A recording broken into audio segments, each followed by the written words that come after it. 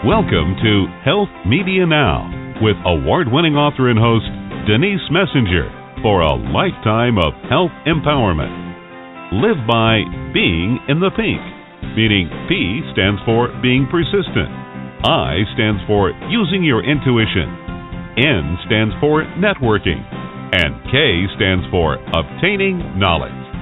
Preserve and protect your health by listening live every Wednesday at 4 p.m. Pacific Standard Time and 7 p.m. Eastern Standard Time.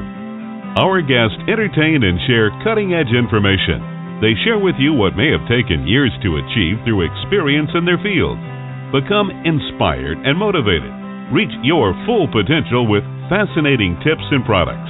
Receive a lifetime of benefits from authors, doctors, practitioners, healthcare providers, and learn about exciting new products. You asked for it, and we deliver.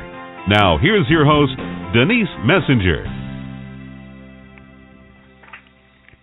Hello, listeners. Thank you so much for joining us today, which is September 30th, 2015. Today we have with us Michael Gurian, and he is going to talk to us about his latest book, Lessons of Lifelong Intimacy. He is the New York Times bestselling author of 28 books, and they've been published in 22 different languages. He also provides counseling services at the Marycliff Center, which is located in Spokane, Washington. And he's the co-founder of the Gurian Institute, where they pretty much conduct research internationally. They launch pilot programs, and they train professionals. So let me bring Michael onto our show now. Hello, Michael. Hello. Hi. Thanks for having me. Wonderful, wonderful. I'm looking forward to you teaching our listeners today all about the lessons of lifelong intimacy, specifically the secrets involved in maintaining really healthy, happy, loving, long-term relationships. I think it's something that we can all benefit from. Oh, well, thank you. Thanks so much for having me. Sure. I'd like to start the show out by asking you, how did you get on the path that you're on today? Well, it started. It started about 30 years ago. I was in college and then grad school about 30 years ago, and the dialogue at that time, as it needed to be, it was right that it be, was very much about gender roles, and which was really great. I was also very curious about gender, though. I had lived a lot of my life overseas as a kid. My parents were academics in the Foreign Service. So, so everywhere we moved, I just sort of sensed that boys, men kind of thought like I did, and we felt we played a little differently than girls. It was just this felt sense. And then when I was in college and grad school, I really, really wanted to explore the science of that because I had that gut instinct. And this was just when we were able to have PET scans, SPECT scans, MRIs, all this stuff about male and female we had access to starting around then. In the 80s, and so I devoted that part of my life, my writing life, professional life, has been very much around studying the science and applying it, nature, nurture, and culture, applying it in people's lives. So that, of course, has to do with girls, boys in school, helping teachers, across the board, and then helping couples. So what was your first job? Oh, wow, my first job. Well, I was 14, and I cleaned the toilets at the Continental Trailways bus station. That was my first job, but then for about 10 years I was in restaurants paying for college and grad school, so a lot of time in restaurants. My first, I don't know if they call that a real job, so I did start out, I did teach at a couple universities way back when. That's what I was after. So then I went into it, yes, right. And then after 12 years in academia, the Gurian Institute was formed, and so now I'm out. I speak and I'm out on the road, and then I have a private practice. Well, let's get into your book, Lessons of Lifelong Intimacy. What brought you to write this specific book? Well, this book, this is my fifth book in the relationships marriage area, and my previous books have covered some I think really good territory. But as I as I have grown older, I'm now 57, and my kids are now grown, and Gail, my wife, and I are at 30 years of marriage. And over the last, I'd say especially 10 years in my practice, I was finding that that there's a lot of wisdom that people who have been married a while want to pass down to younger people, and not in a sort of patronizing way, but just in a human way, of mentoring and passing on what they know. And that energy was in me for sure. And then a number of clients that I had, and then in our Gurian Institute team, a number of our trainers and colleagues were at 35, 40, 45 years of marriage, and they were just sending me all sorts of stuff. I was doing surveys, and it was so I really, there was that sort of loving energy in it. And then at the science level, I mean, every week I'm reading new studies, and there's just so much new science coming out on relationships. And so I started developing the 12 stages of lifelong intimacy, and I started doing that from a science point of view. And so this book really goes into that, and there's a lot of this sort of loving energy from these people who are talking about what has worked for them as being married a long time. But then there's also the science, and also there's work in here about a loving divorce too, because the model isn't anymore that everyone's going to stay married. That's not going to happen. So lifelong intimacy actually also includes divorce. Well, I think you married all those subject matters very well. Well, thank you. Why do you think that marriages suffer when couples become and remain too close? It's kind of a curious thing, isn't it? Yeah, that's sort of the basic.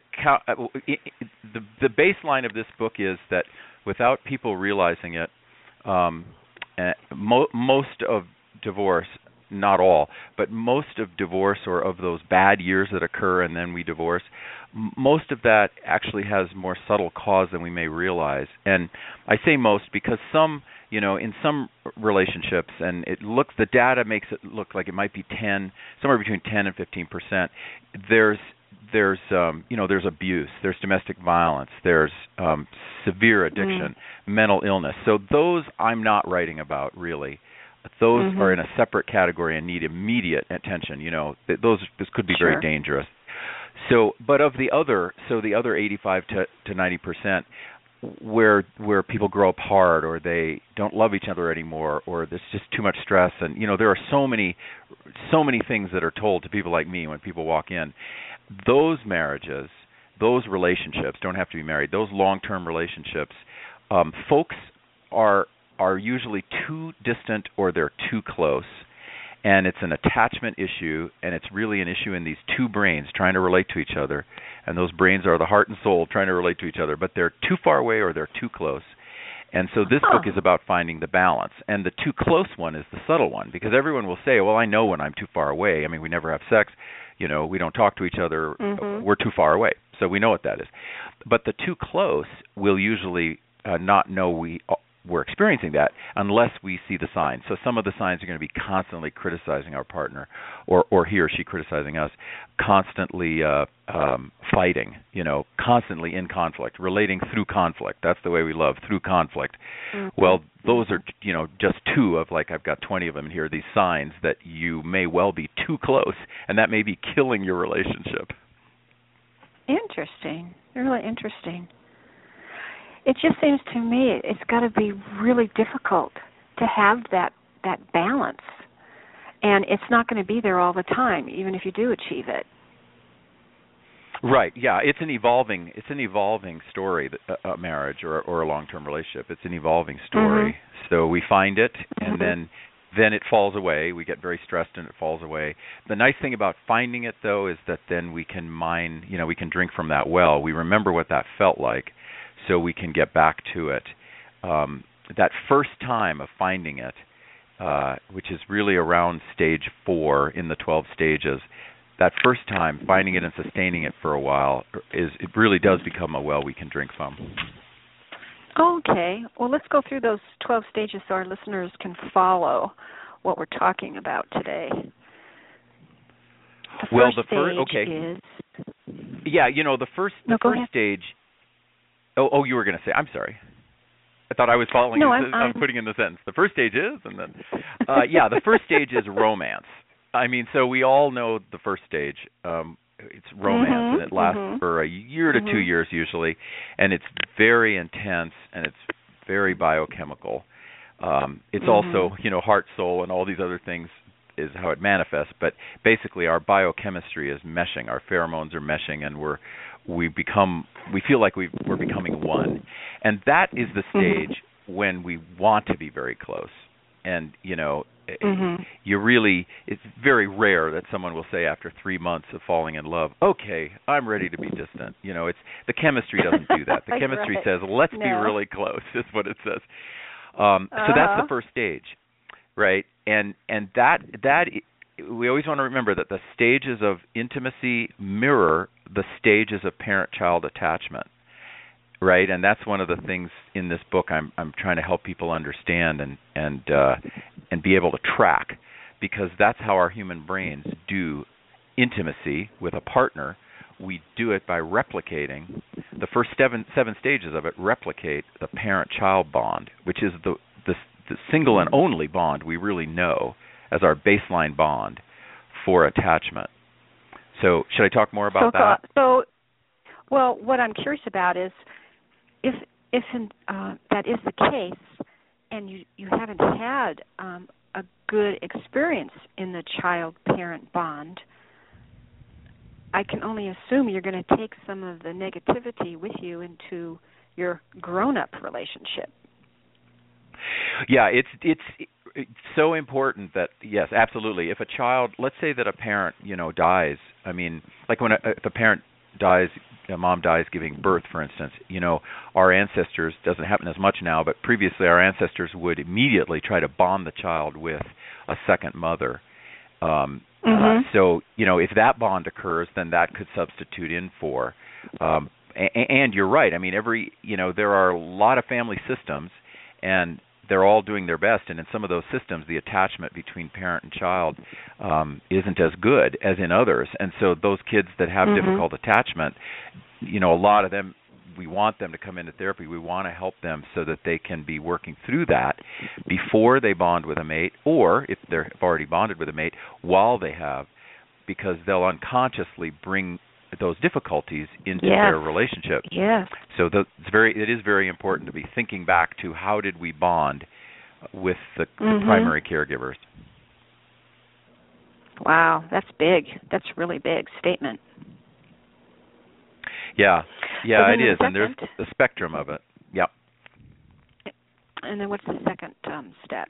Well, the second one, okay, so everyone will, I'm sure, recognize that everyone we bond, and it's so incredible, and we're having sex all the time, and it's great. Yes. And then, and then somewhere, and everyone is different, right? These are just baselines. Somewhere between 1 and 2 years, generally, everyone will start feeling a little bit of something, and let's take it all the way to, let's say, you're 2 years in, you've had romance incredible for 2 years, but by about then, we hit stage 2, which is what I call disillusionment, and the word illusion is really important. Disillusionment, and illusion is big, because we start to see, of course, that our partner is not the perfection that we bonded with, is not the ideal, is normal, is human, is irritates us, and the word illusion is really big, because if we're smart in stage 2, we'll start thinking, I wonder what the illusions are that I projected onto this person in order to bond with this person, because later those are going to bite me in the butt, and we've all done it. So I give examples in the book, and one example I would give is we project, let's say, we'll use a gender one because it's popular. Let's say I'm a guy, and my mom always did everything for me, let's say, which my mom did not, but let's say she did. Well, I will probably project onto this a young woman, and by the way, it could be LGBT as well. Oh, sure. So it could be same sex, of course. Sure. I will project, I will project my mom onto this person, and I will expect this person to do everything for me, and this person will have been doing everything for me, right? Because we're so bonded. But now, 2, 3, 4 years later, she's not doing everything for me, and I got to be really smart and remember, I projected an illusion onto this person, and I'll use Gail myself, just use our names to make it easier. Gail is my wife. I projected the illusion onto Gail that Gail would do everything for me and I would just sit around. But in fact, no, that was an illusion. And that's why disillusionment is really, really an important term. And that stage can last for, quite a little while. Meanwhile, we're still in love. It's not like we're not in love anymore. We're still in love, but we're having to deal with all these irritations and all these disillusionments. Does that make sense? And does it makes sense. My question is, what if you're talking about adults that have had 30, 35 years of marriage, they get divorced and they start a new relationship? Is it going to be identical in terms of the steps? No, it won't, and that's why we were saying before about how divorce can be part of lifelong intimacy. So that is happening. Around 25%, we think, of what we call the silver or golden divorces, which is folks who have been married 25 years or more and who divorce. So that is happening more and more, and so those folks will often go faster through these early stages because they are definitely more mature. They've been through it all already, and they will tend to move faster through romance. And some of them will get married. Their second marriage won't even have as much romance. I mean, they could be 60, 70. Mm-hmm. Their chemistry is very different. It's not like they don't have romance, but they're not having sex every day. It's a different thing when you're 70 and you have a second marriage than when you're 25. Sure. So how many steps would they pass through quickly? All of them? But they would just I could think do it within months or well, of course, all of this depends on the people, obviously. So I could not make I don't think there's any data giving but I this one I'll just say I have 25 years of experience. I'll say yes, they will tend to move more quickly through, and I would think that the stages will mesh more for them. So when I worked with couples, like I had the honor of marrying, I have this story in the book of marrying a 77 and a 76-year-old. Because I've done some marriages. So she was 77, he was 76. Both their spouses, they've been married 45 years. Both spouses died. They reconnected, and they decided to get married. And they gave me the honor of marrying them because I knew them really well. And so, you look at them. I mean, they're kind of meshing romance, disillusionment, power struggle, all these stages. They're sort of meshing them together because they're moving so fast through those stages. And their goal in being married is a different goal than the goal that they each had with their first spouses, which was to start a family. So the goals now are a little different. So the pressures can be sometimes a little bit less. Nice. Very nice. So then what's our third goal? Well, the third stage is a power struggle. And this is the one that really kills American marriages. So power struggle is a natural part of the formation of every relationship. It really is, of every long-term relationship, and it's really natural for two independent selves to realize, in romance they lose their independence pretty much. Then in disillusionment they start reasserting their independence, and then power struggle, it's a significant assertion of, hey, I need my thing, you need your thing, I don't like the way you do it, I want you to do it my way, et cetera. And power struggle, 100 years ago, marriages had to stay together through power struggle. And the power struggle could last for years, but the marriages had to stay together. There was, people economically had no choice, and religion said, you're going to stay together, so they stayed together. But in our era now, without our realizing it, this power struggle stage destroys us. And one of the ways it destroys us is that people, not only do we struggle over the power of the house, the power over money, the power over children, all of those things, we also struggle over emotional power. And that's the most dangerous one, because people will say, you should emotionally be doing things the way I do it. And I need you to emotionally respond to me the way I want you to emotionally respond to me. And that's really become something in the last 40 years or so that's derailing us, because, of course, two independent people have two independent emotional structures.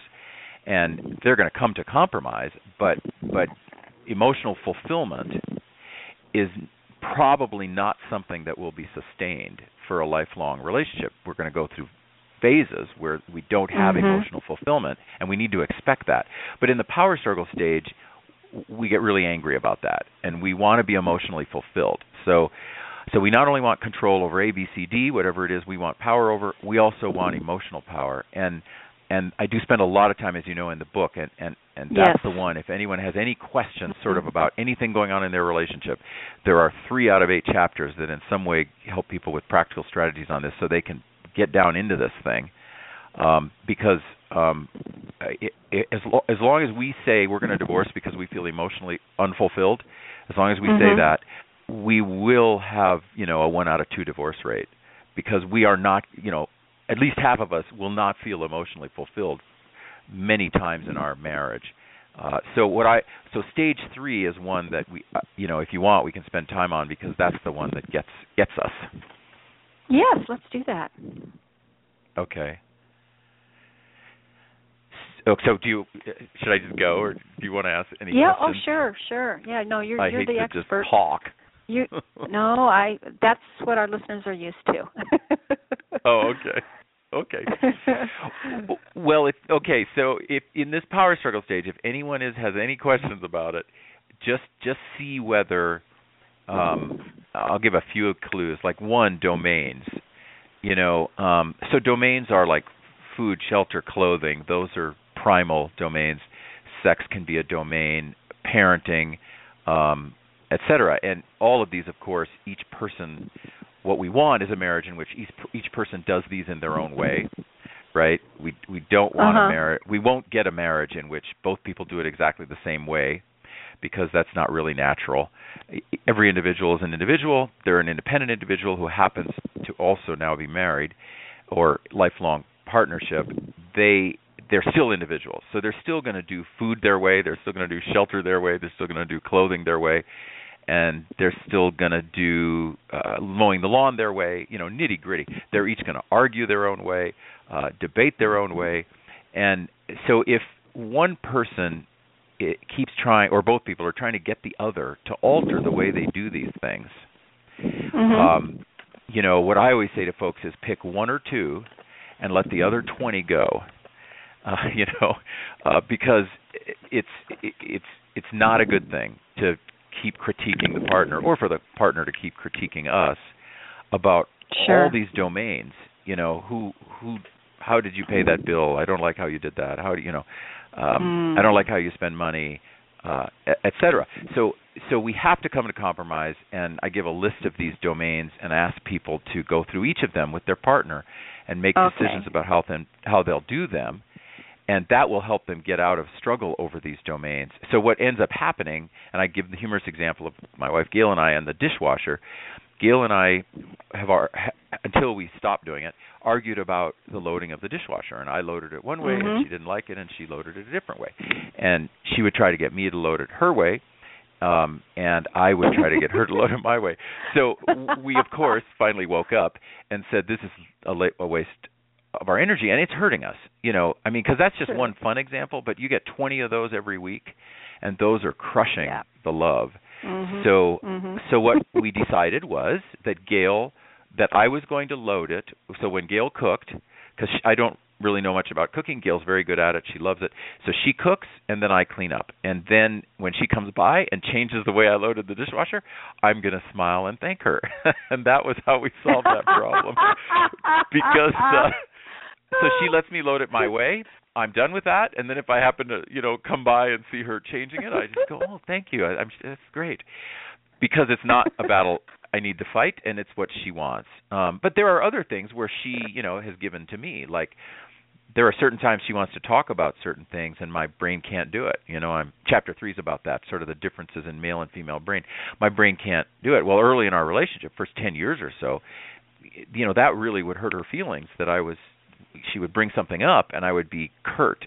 I can't talk about that right now. That would really hurt her feelings. Well, as we gradually learned the brain research, we realized that, this is very common, that very often one partner, and it's often the male, is done processing, has to recharge before the brain can process emotions again. So we developed a new ritual, and that was in a sense something she gave me, and she doesn't bring up deep things in that half hour, 45 minutes when I can't respond to them because my brain is shot. So these are the things that, we have lists of these, and if people can go through this and do this, they'll generally have a leg up on moving out of power struggle. Question. Yeah. Does the male brain, are you saying that the male brain can only process one thing at a time? And if you hit it with too many things, you have to give it a rest?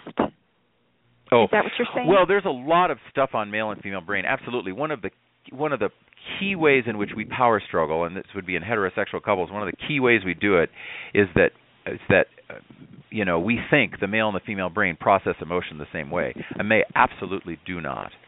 So, and I've got 1,000 studies on my site. I mean, I obviously have many studies in this book. There are thousands of studies out there showing this, PET scans, SPECT scans, etc. So the male brain and the female brain are set up differently, and staying with emotions, yes, certainly a guy can talk about two emotions at once, no doubt about it. But we want to remember that males, we have less connectivity between our word centers and our emotive centers than females do, and we have less blood flow in those centers than females do. We also process through less white matter. Females process through more white matter. So females will tend to connect more dots. They'll tend to do multi-layered emotions instantaneously, and they'll also tend to verbalize those emotions more adroitly, with more agility and more quickly. And males may need 12 hours or 24 hours to process that multi-layered emotion.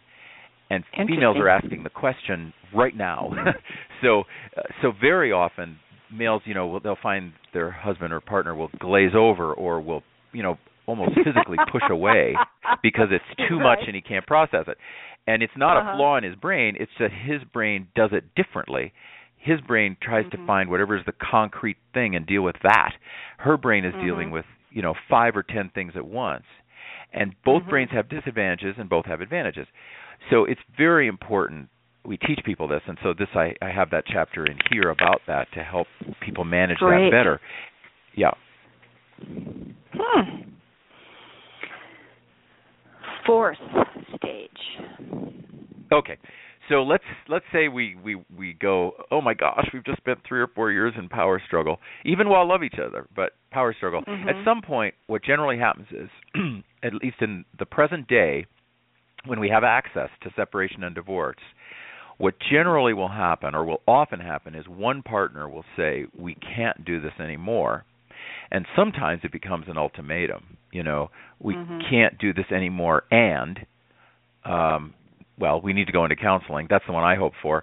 Or we can't do this anymore, and I'm going to move out for a while, or, et cetera, any permutation of that. So if folks are getting anywhere near that, where they're starting to say, I'm not sure I love him or I don't love her anymore, that kind of thing, hopefully what happens is one or both partners awakens. And stage 4 is the awakening stage.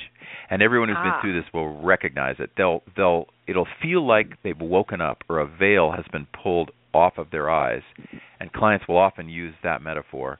And they'll see it. They'll see the whole thing. They'll see, oh my gosh, this is 4 years of arguing over these 20 things, and it's killing our love. And so they will awaken, and that awakening often takes them into this, balance, what I call intimate separateness. What they awaken to is that they need the balance. So they need to look at how they do intimacy and how they do separateness. And the awakening stage, the secret of the awakening stage, that that I'm trying to get at in this book is the separateness part, and this is the subtle one, because people will always be able to say, I know we're not intimate, and here's why, A, B, C, D. They'll always be able to say that. So of course, when they awaken, one of the first things someone like me is trying to help them do is develop rituals to make sure to stay intimate, because we got to have that intimacy. So, what's realistic for having sex? How many times a week or times a month is realistic? What's realistic for talking to each other every day? What rituals can you develop for dates, et cetera? So we got to get those solid to protect the intimacy.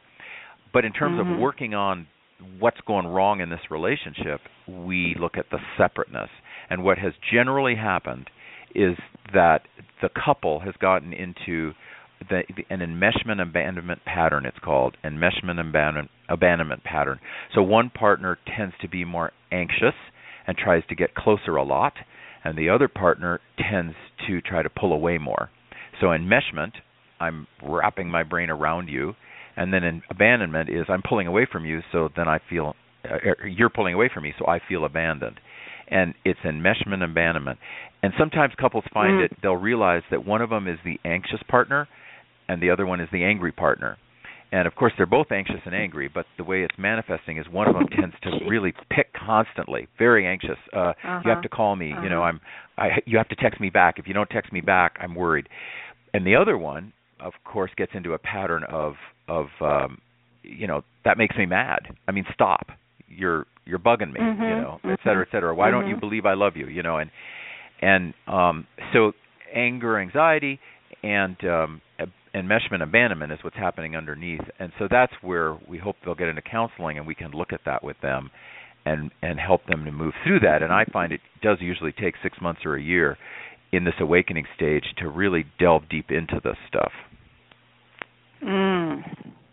Because it sounds to me like the anxious partner is the insecure partner. But it tends to be. It's probably genetic. I mean, very often, when we get stressed, what we end up doing is falling back on our own genetics, truthfully. Our brains fall back on what we know and what is us.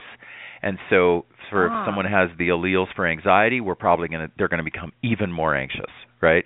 If someone has the alleles, for that anger, that what we call a hair trigger, let's say, that person will become even more hair triggered, And so we are still ourselves. We're just the amplified versions of ourselves. And what we're doing is we're getting really close, and then we're pulling far away. Getting close, pulling far away. Push-pull intimacy. I push you away, but then I pull you toward me. Then I push you away, and I pull you toward me. And that's the power struggle. That's the stuff that really gets us. That's the enmeshment abandonment. And one partner will tend to feel more insecure attachment, and the other one will tend to feel sometimes what I call oblivious attachment, which is that it's generally he won't realize that the attachment is being destroyed, and he'll be relatively oblivious. And then, 65% of divorces are instigated by women, and so the woman will say, "I'm leaving you," and then he will go, "What?" Because he will have been oblivious to the attachment difficulty. But that can switch genders. I'm just saying that's kind of a pattern, a statistical pattern. Sure. So this is sort of, if people are in this, this has to get dealt with right away. And what this book tries to help them do is figure out how they can come to a healthy separateness so they can stay married for life. Because people who are always trying to be close can't stay married for life. You can't stay married if you're constantly trying to stay close. You have to have intimacy rituals that make sure you're close and bonded, but then you have to lead your own separate lives. And that's the marriage that lasts 30, 40, 50 years. So that's what we're trying to help people with. And what do you mean by living their own separate lives? Is that separateness they have their own interests, relative to interests, friends, activities, that sort of thing? Oh, absolutely. Everyone I know, and all the people definitely who we interviewed for this book who have been married 25 plus years, everyone, 100% of them have said, I like horseback riding. Oh, these are just some examples. Sure. And she likes scuba diving. So she scuba dives and I horseback ride. These are separate interests. Of course, it's a merging Venn diagram. You do a lot together. Of course you do. And that's the intimacy. But the separateness is, I go to work and maybe I don't call her and she doesn't call me. You know what? It's okay. We love each other and we'll reconnect. That's separateness. That's healthy separateness. That's really healthy. Obviously, if someone, and I want to say right away, I have a whole chapter on affairs, and I want to say that we obviously do not mean an affair. That's not what we mean by a separate life. That is very, very difficult for a marriage. But this side of that, in other words, even forming other friendships. Certainly Gail and I, we have couple friends, but we have a lot of separate friends, and that's fine. That's separateness. So got to have that balance. We got to have the intimacy rituals, but we can't be trying to stop the partner from the separateness.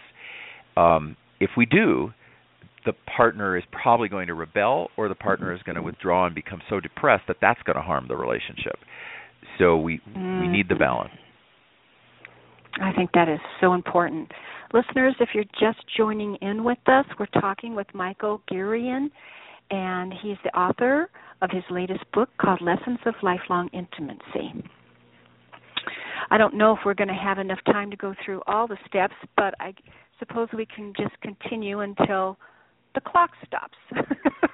Okay. And our readers will have to, I'm hopeful that they'll buy your book anyway, but this gives them a really good taste for the content.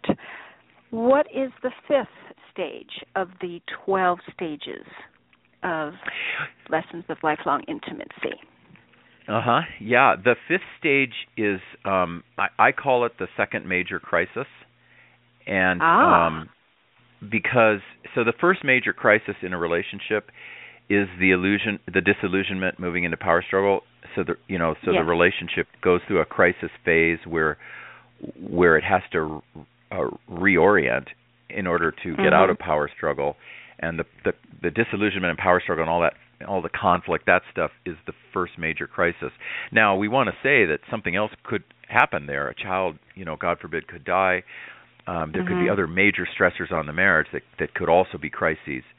However, in this model, I'm going to assume that since I know that every marriage will go through some form of power struggle, I'm having that as the first. So the second major crisis, so that also can be anything like, becoming sandwich generation, and that's about 3 or 4 years of constantly being in crisis mode as parents or you need to give care to parents and they're dying, but you're also raising your 2 or 3 kids.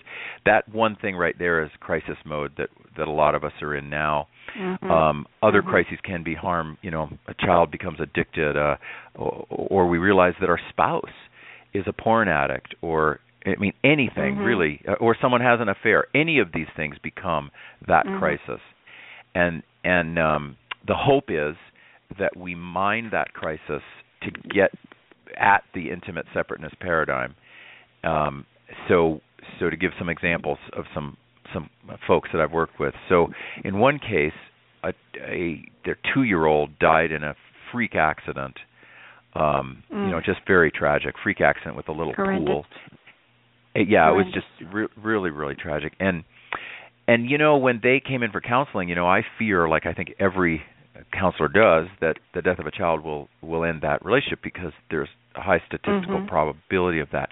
But in this couple, what happened was they faced it together, and it really helped them to be more intimate with each other. But at the same time, they realized that they hadn't been setting very good boundaries with each other as a couple. And so they came into the counseling because of the crisis of losing the child, and what they ended up doing was using the inspiration of the child to help them to stay together and to work on balancing intimacy and separateness so they could be a marriage that lasted, so that because they wanted more children. Their goal was stay together and have more children. And so in a way, this child inspired that, and they were able to develop a balance of intimacy and separateness that they had not had before. So that's an example of a crisis that turns into being helpful. And affairs can do that. One of the two will have an affair. A couple will come in thinking this is going to end the relationship, but what they'll actually do is they'll use the affair as a catalyst to develop an intimate separateness paradigm in their relationship so that they can last. And generally the incentive of those couples is that they have kids, and they want to find a way to stay together, at least till the kids are grown. And so they're not going to let this affair destroy that. And so, take responsibility, all of the things that, and I have a whole chapter in there on that we do to help people through affairs. Part of what we're also doing is we're trying to help them use the affair as that crisis that leads them to the next stage, stage 6, which is refined intimacy. So what they're doing is refining the way that they love to balance intimacy and separateness. So does that make sense? It does. I guess another question I have would be, how do they build back the trust that was lost out of a result of having an affair? Well, it does take time, and I devote one full chapter, very long chapter, to it to help people with tools. Oh, good. So some examples, some things That's to think excellent. about for folks.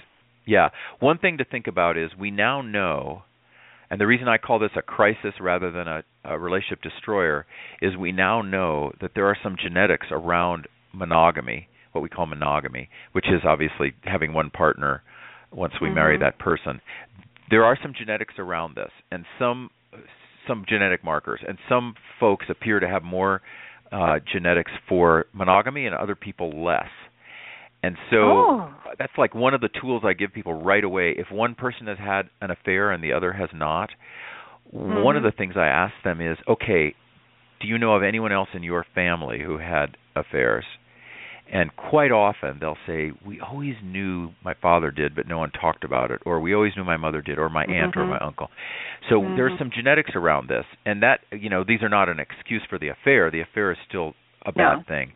But it helps couples, especially the couple who did not have the affair, it helps that person to move toward retrust and toward some forgiveness, because often what happens, what's that?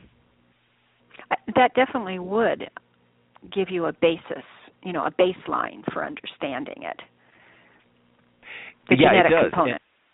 Right, because if we don't understand that piece, often what happens is the person who did not have the affair thinks the affair is her fault or his fault. And so I'll switch to genders on this. We'll say that she had the affair and he did not. So he who did not have the affair, will often blame himself. But if he understands these genetics, it's at least one piece of a puzzle so that he can move a little more quickly toward trusting again. And, of course, she has to prove her trust, no doubt. Sure. But that's just one tool that helps a little. So affairs can destroy marriages, there's no doubt. But I do want to say that I have had some good luck in that area, especially if people have kids. And when they come in to counseling, I disclose immediately if they have children and they come in and one of them's had an affair or they both had affairs.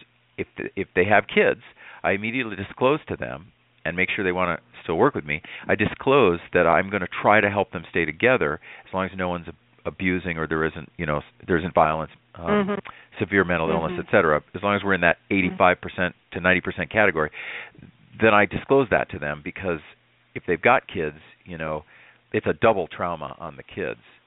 Of course, the affair and then the divorce is a double trauma. So I try to, it doesn't always work, but a lot of people will try it at least. And then if the person then goes and has more affairs, that generally kills it. Of I mean, course. it's sort of like, okay, I'll give you a second chance, but then, that can be really painful. So then the sixth step was the refined intimacy. What's the seventh? So that's it. Yeah. So the sixth is a period of time in which you refine intimacy. You rework everything and you get it figured out. If people figure it out and go, this is what we need. This is who we are. We're not what they wrote about in Cosmopolitan. We're this. This is who you are. This is who I am. This is what we need. This is how we love each other. That's refined intimacy, and they practice that. And then great things. Really, these first six stages are more difficult than the next three, because seventh stage is creative partnership. And what often happens is, couples who work this out, maybe they're 10 years in now or 15 years in or 20. I mean, it could happen anywhere.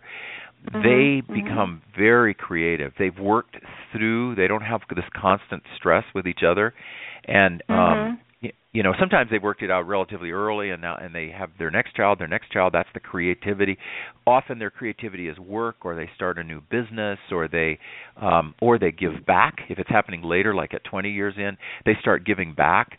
And they start mentoring other couples, so they have a creative partnership, and it doesn't mean they're working together every moment of the day. It means that this partnership is creative, and other people kind of flock around to it. Like other kids like to come over to their house, to hang out. Like it's a place that's safe, and they're mentoring other young people in creativity if it's their kids' friends, or if their kids are grown, they've started a not-for-profit now, or et cetera. In other words, anything that where you see that the stability of the partnership allows for greater creativity in each of the individuals as well as in their partnership.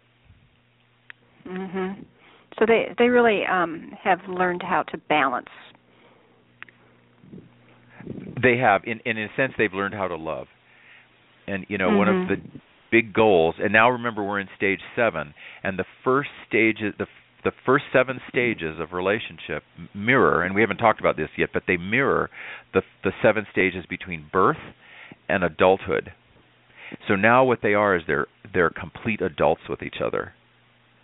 And if you want me to, I can kind of talk about the stages of attachment. Does that make sense? Yes. I just have one question in reflection over everything that we've talked about. Sure. Couples that do everything together and really don't have a lot of that separateness, those relationships will have a more difficult time of lasting, correct? Or not correct, or yes, no? Well, it depend on the stage and other things going on in their life. But if their closeness, if their attempts to do everything together are causing stress, then that's definitely dangerous for the relationship. And it will be subtle because they've been told by their culture that you should always be really close, right? Everything's about intimacy in our culture. But in fact, that's only half correct. Too much intimacy destroys us. So but there are couples that go through a stage, like the couple. Okay, so the folks who have a golden divorce, and then they remarry, and they're now 55 or 60, let's say. I'm just picking that age. They remarry, and they might spend like 2 years doing absolutely everything together, because they've found each other. Well, that's beautiful. I mean, that's working. That's not causing stress in their relationship. So it really does depend on where they are in their lives and whether that constant closeness causes them stress or not. That's the key. That's the key. If they're having a lot of fun, then that's a good thing. Yeah, these are apples and oranges. I mean, the having fun is that they definitely want that.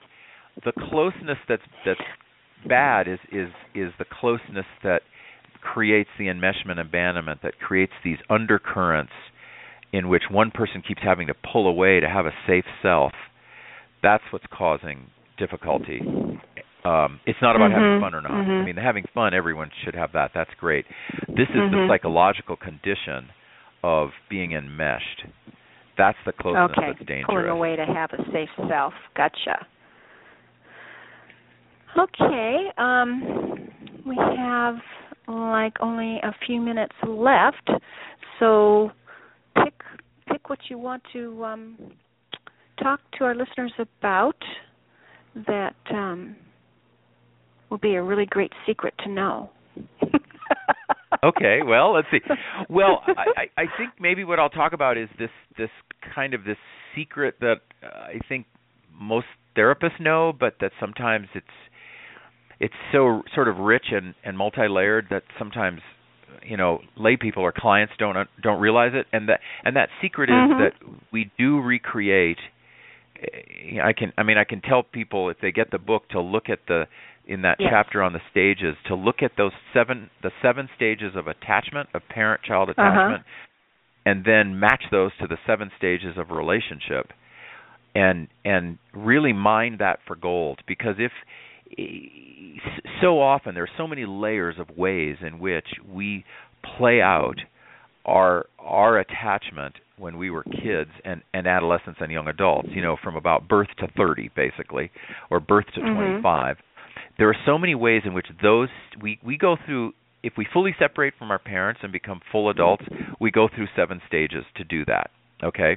The 7th stage is where we do that, where we separate. So, but a lot of people are still sort of in stage 3 or 4 with their parents, and they marry, and that's one that leads to a lot of enmeshment, because we basically project our parent or parents onto our spouse, and it gets made fun of. Oh, that's so Freudian, and the culture kind of makes fun of it and doesn't understand it, and doesn't realize that there's so much brain science behind this that we should really take this seriously. Because a lot of our power struggle is that we're still locked in some early stages here and we can't get out of them. And so we're always rebelling against our partner as if our partner is our mom or our dad. You know, we're rebelling. Or we're trying to manipulate our partner as if our partner is mom or dad, et cetera. So I think that's a really big secret. And if people have any curiosity about that, it's, you know, obviously hard to explain in a few minutes. So that's why this book will lead them into the underlayers of that. Oh, my gosh. It really is cutting edge, what you have accomplished with this book. Please tell our readers where they can purchase it, and if you have a website that they can visit, and tell them about your clinic. Okay, yeah, absolutely. The website is michaelgurian.com. So MichaelGurian. There you go. Yeah, Gurian. So michaelgurian.com. They can also just punch in the book, Lessons of Lifelong Intimacy.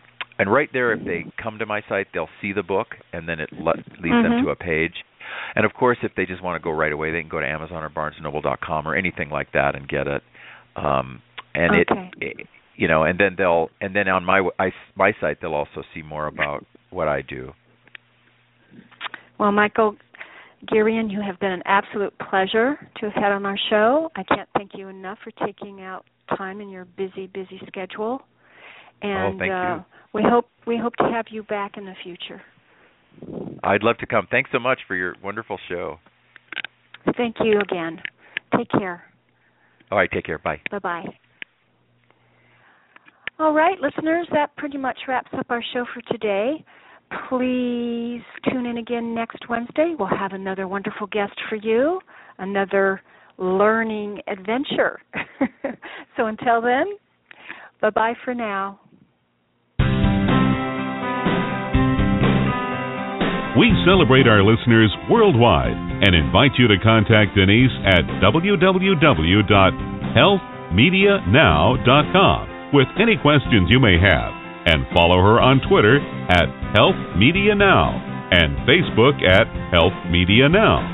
For those interested in an advertising campaign on her show, contact Lisa at KnowledgeWorksPub.com.